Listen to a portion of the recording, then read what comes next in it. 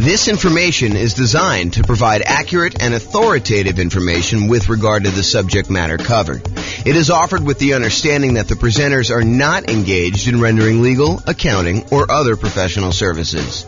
If legal advice or other expert advice is required, the services of a competent professional should be sought. Welcome to the Carlsbad Real Estate Investing and Real Estate Financial Planning Podcast. Learn all about investing in real estate in Carlsbad, California, with a combination of real estate financial planning and modeling with numbers specific to Carlsbad, plus syndicated, more generalized recordings of live and pre-recorded real estate investing classes. Not all of them specific to Carlsbad. Be sure to stay tuned after the podcast for a message from our sponsors. Well, good morning and welcome, everyone. I am James Orr, and today we have a really crazy, cool class. This is the class where we talk about the classic discussion, the classic question of, is it better to put 20% down or to put 25% down when buying rental properties? Should I put 20% down? Should I put 25% down? Hey, I know that if I do 25% down, it's going to take me longer to save up that amount of down payment. So I'm going to be a little bit slower acquiring properties. But, putting 25% down, I do get a little bit of a bump to my interest rate. I do get a little bit better interest rate, and I'm borrowing less. So my overall cash flow will be better. But, does that really matter? How much does it matter? Is it going to be better for me to do 20% or 25%? That's what we're going to discuss in today's class. So let's jump right in. So what I did is, this is part of a new series I'm doing where I kind of compare these classic questions, these classic dilemmas of, should I do this or should I do that? The one we've done before this was, should I put 5% down as a nomad, buy a property, move in, live there for a year, and then convert it to a rental, put much less down, or should I forego that model and actually put 20% down? I think it's what I did the last class. And so we're going to go through a whole series of these of, should I do this or should I do that? And how much better is it? How much worse is it? Is it universally better? Is it better in all of the different cities that we model? Or is it only better in some cities? And is it just marginally better? Or is it like ridiculously better that you would be dumb to do the other strategy? So we're going to go over all that. So what I've basically been doing is this. I wrote this real estate financial planner software, and it allows me to go and do these financial modeling where we can go ahead and say, you could basically set up a program to run an investment strategy. So for example, we can set up a program that says, hey, this is how much money I make. This is how much I'm saving. This is how much I would need to be considered financially independent.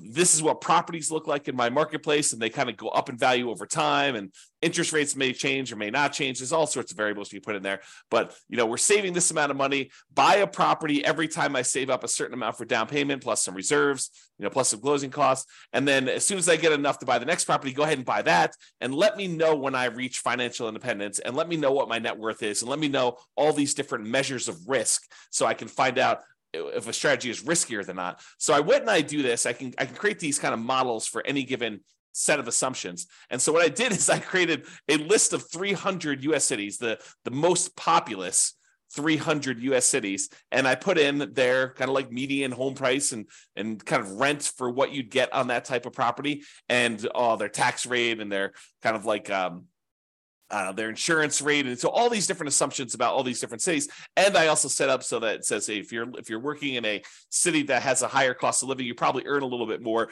which also means that you need to replace a little bit higher income in order to be considered financially independent. So even though you may make more in a certain city, you actually have to overcome that as a hurdle to be considered financially independent in that city as well. And so I did these models in 300 cities for somebody who is buying 20% down rentals and someone who's buying 25% down rentals.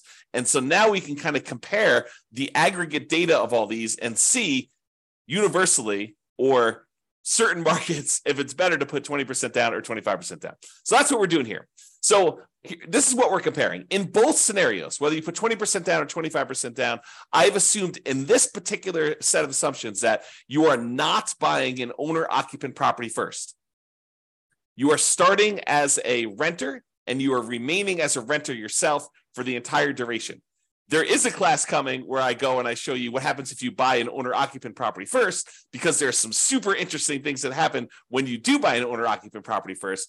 For example, you eventually pay off that property, and the kind of thresholds you need in order to be considered financially independent drops, because you no longer need to have that much money in order to support a mortgage on the property you're living in. So how much you need in order to be considered financially independent could go down. You know, if you needed $10,000 a month to be financially independent to support a $2,000 a month mortgage or $3,000 a month mortgage, and if that mortgage gets paid off and you no longer have the principal and interest part of that payment, you may have taxes and insurance and all that other stuff, but the principal and interest part of it drops by $2,000. Well, you don't need $10,000 a month to be living on anymore. You really only need like $8,000 or $7,000, depending if it was a $2,000 a month mortgage or a $3,000 a month mortgage. And so it becomes interesting, because at some point, when you buy a house to live in, if it gets paid off, that your actual kind of like target in order to be financially independent drops. But we're not talking about that today. Little kind of teaser for another class. In this class, we are talking about analyzing whether you put 20% down or 25% down, and you are remaining a renter the entire time. So your rent just keeps going up with inflation, just like the rents on the properties you're buying as an investor, okay? And then you're remaining this renter the whole time, but you buy rental property when you've saved enough for your down payment, plus your closing costs, plus 6 months of reserves for your personal expenses, and 6 months of reserves on all of the properties that you own up to that point, including the one you're buying. And additionally, you need to qualify for that loan based on a 45% debt to income ratio. So if you're buying properties that have negative cash flow, then that could hurt you moving forward of trying to qualify for the next property. You need to wait for the rent to kind of creep up enough for you to actually get a good debt to income ratio where buying the next property is acceptable, which is the reality, right? I mean, if you're buying negative cash flow properties and you go to the lender and you say, I want to get a loan, they'll be like, hey, you don't qualify. Your debt to income ratio is out of whack. So we do take that into account when we do our modeling. And it does come into play when we have some of these markets where cash flow is really, really hard. And I'll also point out, kind of jump to head to a slide I'm going to talk about in a little bit, we are not optimizing for cash flow. You'll notice throughout the classes I've been teaching recently, we've been really focused on all the different ways, the 88 different strategies that we have for improving cash flow on properties. Because right now in our marketplace, prices are up, interest rates are up a lot, and rents are lagging. So cash flow on properties is really hard in a lot of markets. And so we've been talking about all the different ways that we can go and improve cash flow. Well, I didn't do any optimization for this. This is sort of like me taking kind of a middle of the road, median sort of price property. And in a lot of markets, you're probably not buying median. You're probably going to buy a little bit below median. And I'm also just taking what a typical rent would look like in a property, not optimizing in any way. Okay. So with that being said, you buy the property when you have the down payment plus closing costs, plus 6 months of reserves for personal expenses, and 6 months of reserves for all the rental properties you bought up to that point. And you can qualify for the loan based on a 45% DTI, debt to income ratio. And we're going to buy up to 10 properties in total. So you'll have up to 10 rentals. Sometimes you don't get there. You don't quite buy 10, right? Most of the time you get very close. But then you're not buying an owner-occupant property living at all. With the 20% down one, you save up until you can buy 20% down non-owner occupant properties, and then you put a renter in the property immediately, and you repeat that until you have your 10 rental properties total, based on your qualifications and your ability to save for your down payment based on that. For 25% down, same thing. You save it up until you buy 25% down, non-owner occupant properties, so you put a renter in the property, and you repeat that until you have 10 rental properties with that one. Now realize, as I mentioned at the beginning, putting 25% down gives you a slightly better interest rate. And because you're putting more down, it means you're borrowing less, which means your payment is lower. When you borrow less money, your payment is lower. And because interest rates are lower, it's doubly lower. Not exactly 2x, but it's lower for two reasons. It's lower because your interest rate is lower, and it's lower because you're borrowing less. Okay. But it means slower acquisition because, at least in the beginning, because it takes you longer to save up a 25% down payment than it takes for you to save up a 20% down payment. So it's a little slower to acquire the properties, but with improved cash flow, your savings rate increases. So eventually it might be faster to buy those next properties because you have so much better cash flow. Super interesting. This is like the challenge, right? Like, what's going to be better when you do this? if you want to actually dive into my analysis, I put the URL here on the screen. I will try to remember to put it in the show notes for publishing this to the podcast and wherever else I publish this. But you can go click on this and actually see the most up-to-date results. Speaking of up-to-date results, I'll kind of like preview a little bit later in the presentation. But when I go and I do my analysis, I am not an expert on 300 U.S. markets, right? I'm using kind of like the median price and what rents are based on, looking up rents online, doing rent comps essentially, and trying to determine what rents would be. But I don't know your market. You know your market, and you can go look at my numbers. My assumptions are all published. You can go look at my assumptions and say, James, you're a little bit crazy. I mean, you should probably use a little bit better number for this. Go ahead and reach out to me. Send me an email. Tell me, look, we should be using these numbers for this. And to be clear, I don't want like your once in a lifetime or once in a decade amazing deals that you're able to find after searching for 3 years with 20 years experience. What I want is what a typical real estate investor, what an everyday real estate investor in your market could go and achieve, right? I don't want to have this exceptionally amazing type of deal that we run the numbers where your city always looks amazing because we picked this exceptional, unusual, really hard to find, amazing deal. We want to do more reasonable assumptions for doing the comparisons. Now, if you want to go and do your own modeling with your particular stuff, you go do that. That's up to you. Okay. But for as far as like doing the comparisons, please do reach out to me. I'm open to having you come and say, hey, James, your numbers are a little bit off here, maybe, and be nice. Please be nice. Don't go, James, you're absolutely wrong. You suck. Don't do that. Oh, man. Be nice about it. Okay. So go ahead and reach out. You could do that. And then if the reason why I gave you the link, though, is if we change the numbers and I change them in the database and I rerun everything, then all the numbers will change. And it'll change it for all of the analysis we do, not just this one, 20% to 25%. We'll rerun all of them and do all the comparisons. Because I've got 30 different comparisons so far, and I'm on my way to 100 plus. I have a whole bunch laid out. It's just a matter of time of getting in there and doing the analysis. Okay, but I digress. Okay, here we go. So how do we determine if somebody is financially independent? When we're doing this modeling, how do you say, hey, this person achieved financial independence at this month? Well, financial independence is really made up of 5 income sources, and the 5 income sources need to surpass whatever their target monthly income in retirement is, which I've set to be whatever they were making from their job. So I said, look, if you get to make a little bit more because your market's a little bit more expensive, that just means that we need to replace that little bit more amount in order for you to be considered financially independent in your marketplace. So here are the 5 different sources of income that count as to whether somebody is financially independent. Number 1 is net positive cash flow from rental properties. Take all the income from the property, rent, and anything else you're getting, minus all the expenses, including vacancy, principal and interest, the taxes, private mortgage insurance if you have that, regular insurance, maintenance, management. You subtract out all those expenses from the income. What you're left over is your net positive cash flow from rental properties. That counts toward whether or not you're financially independent. If you have enough rental property income net after all these expenses on your properties, if that is net positive over what you were making from your job, you're considered financially independent. We have you stop working and you just continue living based on that. Okay, that's how we do it in the modeling. In addition to that net positive cash flow from rental properties, there's another source of income. There's 5. I'm going number 2.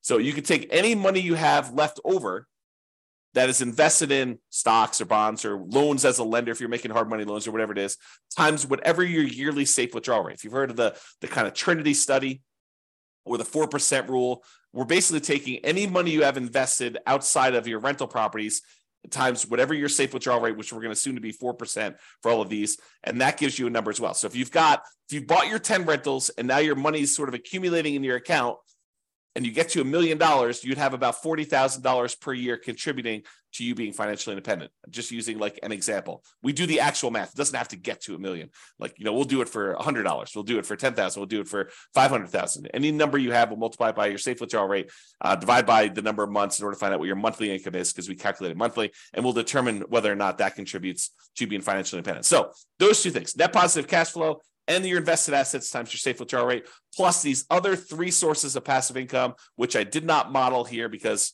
we just assume that they're not getting any, but it would be passive income from Social Security. You can model that. Any passive income from any annuities that you buy, the insurance product where you pay someone and they pay you a monthly or yearly stipend, or passive income from pensions if you have a pension with your job. So the two that we're primarily focused on are net positive cash flow from rentals and the invested assets times your safe withdrawal rate. We're going to ignore, for the sake of this particular discussion, pensions, Social Security, and annuities. All right, so here are my assumptions. Each city modeling uses their median home prices, approximately, and estimated rents for those properties. We did not apply any of the 88 strategies for improving cash flow. Job income does vary based on the city, so you can afford a property in that market. I didn't want you to go and say, hey, everybody makes $5,000 a month, and then you go try to buy a property in LA, and you're like, you never hit the 45% debt to income ratio because you can never qualify for that particular loan. So I've had to vary income based on the city so that you could actually buy properties in that city, okay? But we do consider that if you need to make a higher income in order to qualify for properties there, that you also need to overcome that income to be financially independent. So it sort of offsets in a weird sort of way. We start with just enough down payment to buy a 5% down owner-occupant property with closing costs. So we assume you start with 7% of the price of properties in your marketplace, which also changes depending on what market you are. This is true even though you're not buying an owner-occupant property, because we're going to do some comparisons later where you do buy one, and I wanted those to be starting at the same ground, like starting at the same level, where instead of, if you start today and say, look, you make $0, which I'll probably do as definitely an example, where you're starting from nothing and all you have is a savings rate, and maybe I start with different savings rate, I'm digressing. Okay. But basically here I'm saying, look, you're doing it so that you have a certain amount that you could buy an owner occupant at the start, because eventually I'm going to compare you doing owner occupant ones and see how much of a difference that makes. And I wanted them to be as close to apples as we possibly could.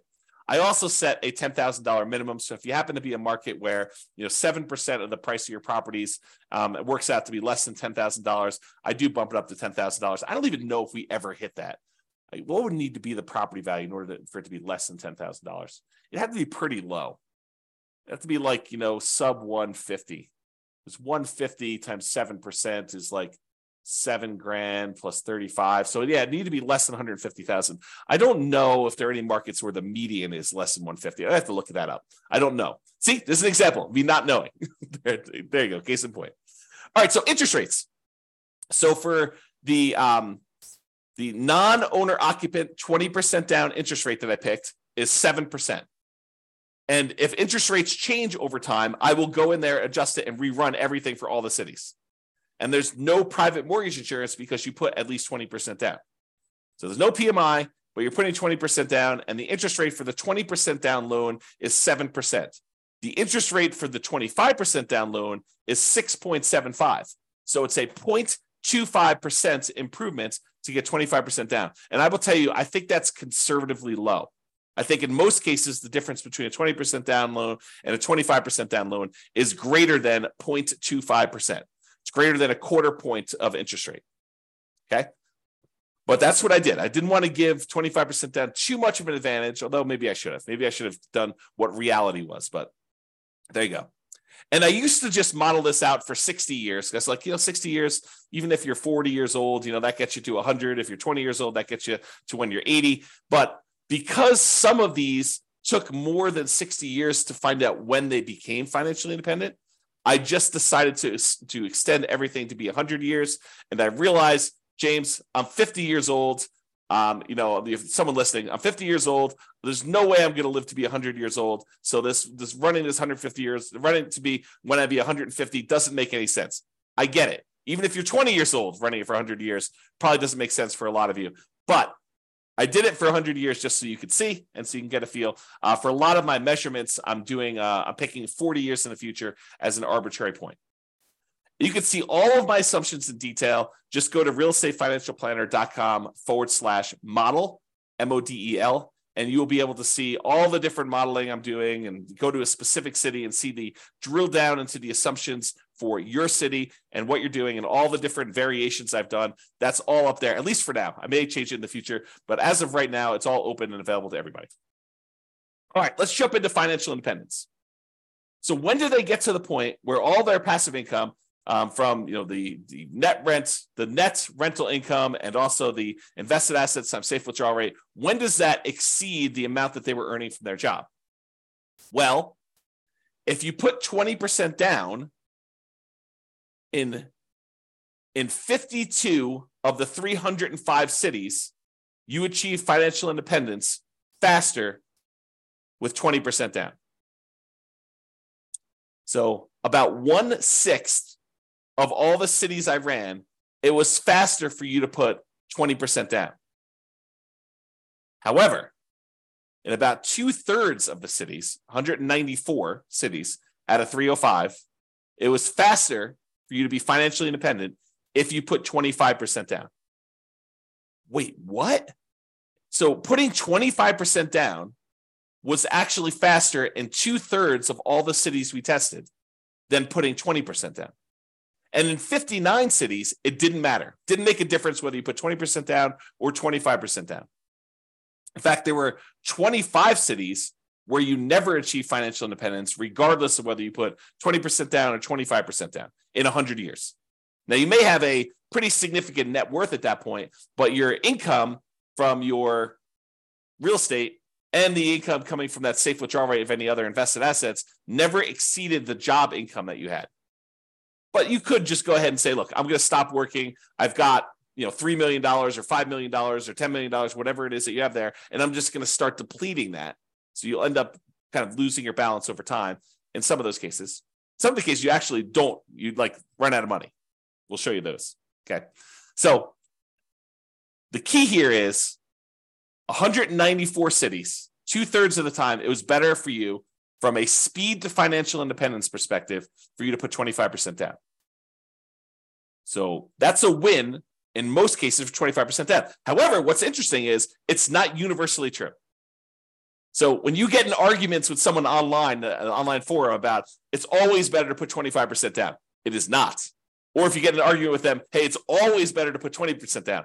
No, it is not always better. Sometimes it's better, sometimes it's not. And you got to go look at your city to find out what the deal is there. Okay? This is the distribution. In some examples, not today, in some examples, this is really an important chart to look at because you could visually see where the majority of the kind of cities are becoming financially independent. In this example, they're relatively similar. Yeah, sure. In some cases, the 25% down, there are a few more cities that achieve financial independence earlier. Yeah, that's happening here. But in some cases, it's faster to do 20%, faster to do 20% here, but you can kind of see that they're really relatively similar in shape. We'll find out later that they're not always like this. Sometimes it's really skewed where one is much slower or one is much faster. But in this case, they're relatively similar. Okay, so what are we doing here? One of the questions we sometimes get is, James, is this a better strategy in more expensive markets or is this a better strategy in cheaper markets? Are we talking, is the difference when you do the 20% down versus the 25% down, is it really a situation where, 20% down works in these really inexpensive markets, but 25% works in more expensive markets or vice versa? And really this chart answers that question. So what this does is it shows you how much better 20% down is versus 25% down is, or how much better 25% down is versus 20% down is, depending on the color. So the green ones are ones where it's better for 25% down. You're achieving financial independence faster for all the green ones with 25% down. All the red ones are it's better to have done 20% down. But I'm plotting all along the bottom here what the price of the property was at the start. And here I'm showing you how many months difference it was. So you could see that in the $300,000 price range, that there are several spots where 20% down was better, and there are several where 25% down was better, depending on which city you're looking at. You could see that if you kind of just eyeball it really loosely, you can see there are quite a few more greens, and greens is where 25% down is faster. There's quite a few more greens toward the lower end of the price, but there's also quite a few more when you get higher. So what I would tell you about this is, just visually looking at this, there is a slight tendency for 25% down to work better if you have more expensive properties, because there's only a few dots, these two dots here where we have more expensive properties and it was better to put 20% down. So in general, there's more green dots than there are red dots because 2/3 of the time, 25% down is better. And that makes sense. We're seeing a lot more green. But we're also looking at this in terms of how how does it compare when you look at house price too? And you can see that the green ones tend to be more prevalent with these more expensive houses. Okay.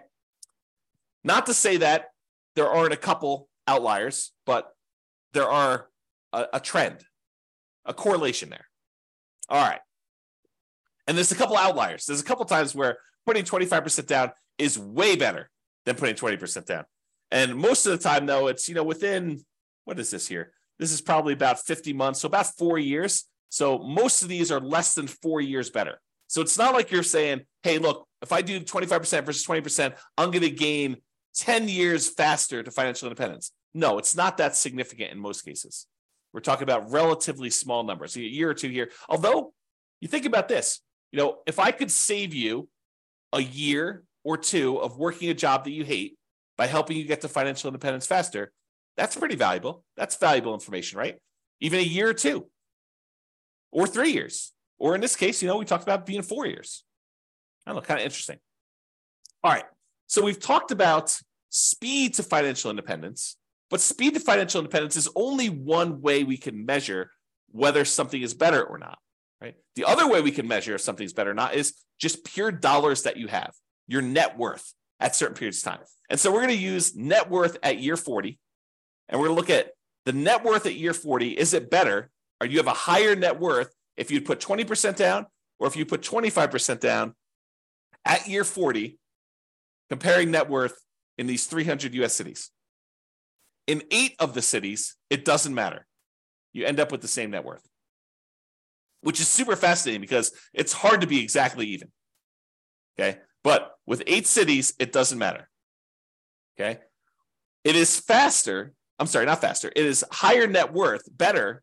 You have more net worth at year 40 in 193 cities, about about 2/3, if you put 25% down. So not only is 25% down faster, but 25% down gives you a higher net worth in about 2/3 of the cities. And about 1/3 of the cities, 104 cities, it is actually a higher net worth to do that, which is crazy. So depending on what city you're in, it's better to put 20% down versus 25% down. Okay? It really depends on what city you're in. So it's not universally true that one is better than the other. But if you had to generalize, typically it's a little bit better to put 25% down. From both a speed perspective, where it's also about 2/3 faster, 2/3 of the cities are faster, and also from a net worth perspective, about 2/3 of the city have a higher net worth at month 40. Okay. All right. Same thing we did before. We talked about the difference in speed. Now we're doing the difference in net worth graphed against how high the property prices are. So are the more expensive properties performing better in terms of net worth than the less expensive properties? And so in this case, the red is 25% down is better. So in this case, the reds are appearing more frequently at the higher end prices. And so it is slightly better to put 25% down on these higher priced properties than it is to put 20% down in terms of net worth. Okay. Now down here, I wouldn't say one is better than the other because there's a bunch of each, but up here, it looks like there's only reds, which is, it's better from a net worth perspective to have 25% down as you get more expensive in your properties. And that sort of makes sense, right? A lot of the more expensive properties, they tend to have not as good cash flow. They're very expensive and the rents are a little bit lower. And because of that negative cash flow, it's better if you put more down because it means you have less negative cash flow or slightly positive cash flow, depending on what the exact situation is in that city. And so this sort of makes sense to me, that if you put more down, you're likely to do a little bit better in those markets in terms of net worth. All right. Ran out of money. This tends to be in expensive markets, which I'll show you here in a second. And we did not apply any of the 88 strategies to improve cash flow. But in some of these markets, you end up having so much negative cash flow that you end up running out of money. You're buying properties that are alligators and they're taking you down.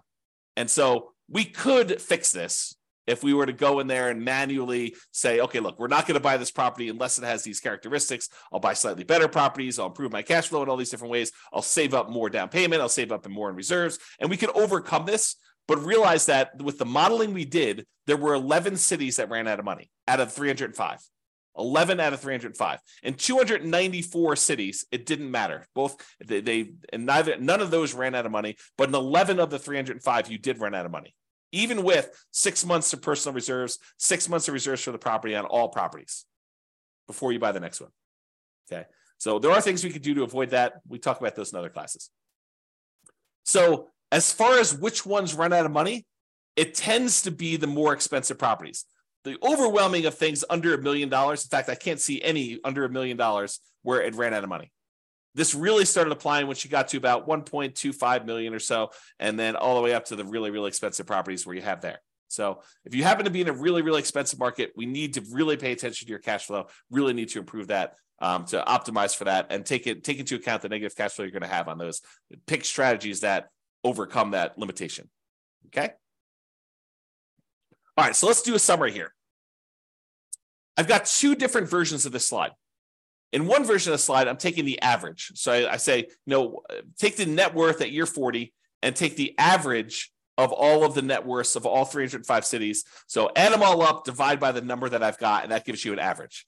But in other ones, another slide, I'm doing the median. So I'm taking all the net worths, I'm stacking them from lowest to highest, and I'm looking for the middle-most net worth. That's what median is, okay? Versus average, where you add up all of them, and then you divide by the number that you've got, and you've got an average. So I'm going to first start with median, and then I'll go to the averages, and we'll do the median a little slower, and averages we'll kind of summarize very quickly. All right, so median. At 40 years, the median net worth, when you put 25% down, is about $7.3 million. Of all the cities, that's the middlemost number. But if you put only 20% down, the median net worth is only about $6.9 million in change. So it's a difference of about $330,000, or a difference of about 4.7%. Now, honestly, that's not that big of a difference to me.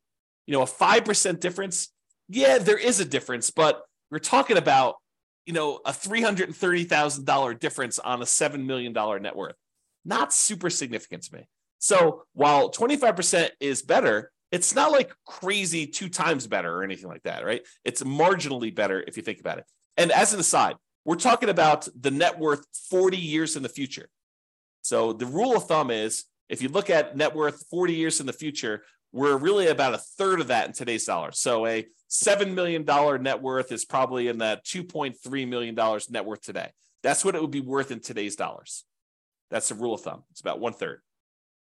Okay, so net worth, a little bit better. Of the ones that ran out of money, the overwhelming majority of ones didn't run out of money. And so that's basically the same for median. No difference there. Each of them bought 10 properties on median. So the middlemost one bought 10 properties. So there's no real change there. And as far as how long it took them to be financially independent, the minimum target monthly income and retirement achieved month, the MTMIR, that's what MTMIR stands for. When we achieve that, it's a little bit faster for the 25%. It's 2 years faster when you look at the median. So what's 2 years of your life working a job that you don't want to work worth to you? Well, it's 2 years faster to put 25% down, which is about 4.1% faster. Again, not a huge difference from a percentage perspective, but if you don't have to work a job you hate for 2 years, that could be great. Now, if you love your job, maybe it's not a big deal. Right? If you're like, hey, I love what I do, I would do it even if I didn't get paid, awesome. But if you don't like your job, 2 years can seem like a very long time. So there you go. All right, so those are kind of like the metrics that we've got. So really, 25% down is slightly better. 4.7% better in terms of net worth, and 4% better in terms of faster speed to retirement, to being financially independent. But let's look at risk. Okay, so there's, I don't know, however many there are. There's 6 different measures of risk that we've got on here. One is rent resiliency. How far rents can drop before you would have negative cash flow. And if you're putting more down, you would think that that would make you less risky because your monthly payment is lower. So your rents could drop more before you'd actually have negative cash flow. So by putting 25% down, it should be less risky. And it is. It's about 10% 9.7% less risky over the entire 100-year period.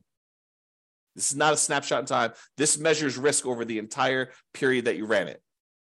Okay. And there are other scenarios, not necessarily today, but there are other scenarios where the risk actually shifts. So it could be really, really risky early on and much less risky later on, or vice versa. It could be really, really low risk early on and much, much riskier later, or it could be sort of an even distribution of risk, which is pretty rare. You usually have spikes in there whenever you kind of increase certain things, but each risk curve is different.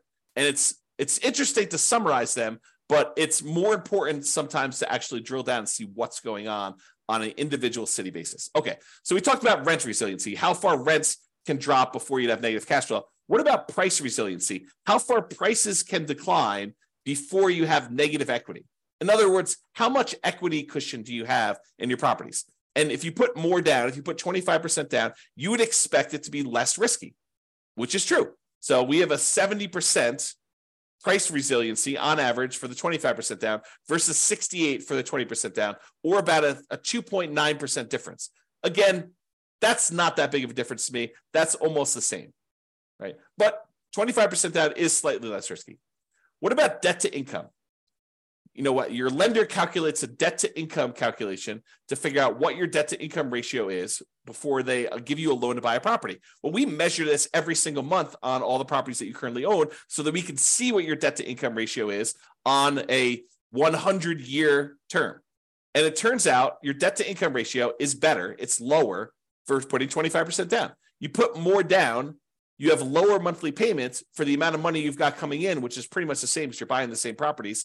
So your lower debt to income ratio means it's less risky for you to put 25% down. It's about 15% better for you to put 25% down. That's starting to become significant for me. That's an improvement. It's less risky from a debt to income perspective to put 25% down. What about if we took your debt load, how much debt you had in total, add up all the mortgages you have in this case, and we divide that through by what your total net worth is? We wanted to find out what the ratio of all the debt you're carrying is to your net worth. If I told you I have $5 million in debt, does that scare you? $5 million in debt. I owe $5 million. Does that scare you? Well, if I make $50,000 a year and I have $5 million in debt, that probably would scare a lot of people. If I make $5 million a year and I have $5 million in debt, that probably would scare you less. If I make $100 million a year and I have $5 million in debt, that probably wouldn't scare you as much. Similarly, if I tell you I have $5 million in debt and my net worth is zero because I have no other assets, that might scare you. If I tell you I have $5 million in debt and I have a $5 million net worth, really, that's much lower. That's much more conservative. What if I told you I had a $100 million net worth and I have $5 million in debt? You'd be like, that's fine. You could go ahead and take some of your assets and pay that off really easily. And so we want to look at your debt compared to what your net worth is to see what that ratio is. When you put 25% down, that ratio is improved. It's better. And so it's lower. You have a 32% debt to net worth ratio, which is about 8.6 better than the 35% you have when you put 20% down. So it's less risky, put 25% down. What about your debt to your liquid net worth, or what we call debt to account balance? Sure, your net worth consists of the equity you have in your properties, plus any money you have invested somewhere in stocks or bonds or savings or whatever it is there. But what if we say, let's ignore equity, because equity is really hard to get at sometimes. So let's just look at what your debt is compared to your liquid net worth, how liquid you are compared to that debt. Well, we can measure that, debt to account balance, and it turns out that oddly enough, 20% down is slightly better there. 20% down is slightly less risky, and it's about 12% better. That's interesting, right? And then how many months of reserves do we have on average? Ideally, we want to have at least 6 months of reserves, but wouldn't it be better to say I have 12 months of reserves somewhere? Wouldn't it be better to say I have 24 months, I have 2 years worth of reserves, where I have enough reserves where if I didn't get rent for 2 years, I would be fine? Sure. I think that's more conservative. Well, the average number of months of reserves in these models is 676, which tends to be skewed by the really, really high numbers you have much later on in the modeling. And early on, you barely have that 6 months because that's the criteria for buying properties for a lot of cities. Okay. But it's about 8.7% better putting 25% down when we look at that measure of risk.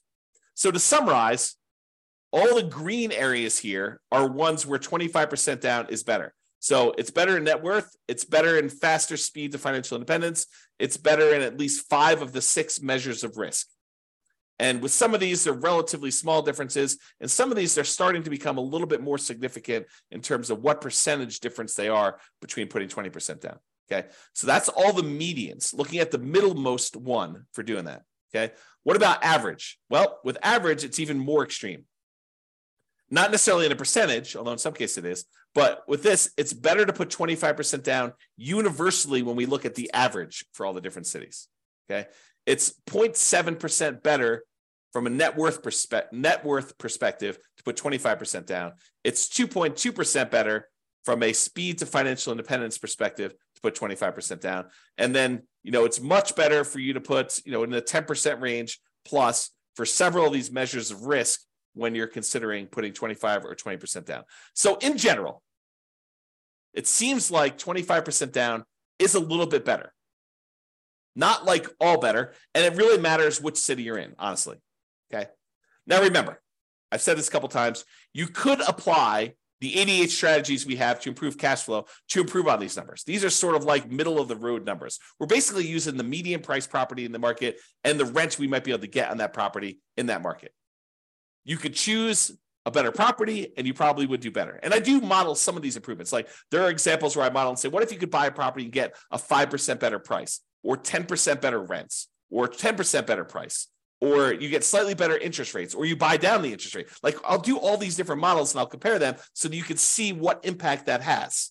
Okay. Now, again, this is my call to action for you. If you're an expert at your local market, I am not an expert at your local market. And if you want to help me improve my numbers for the local market, reach out via email and I can update the numbers in our database to rerun all the scenarios to your market. And we can improve this so that everybody gets the benefit of being able to see how this compares.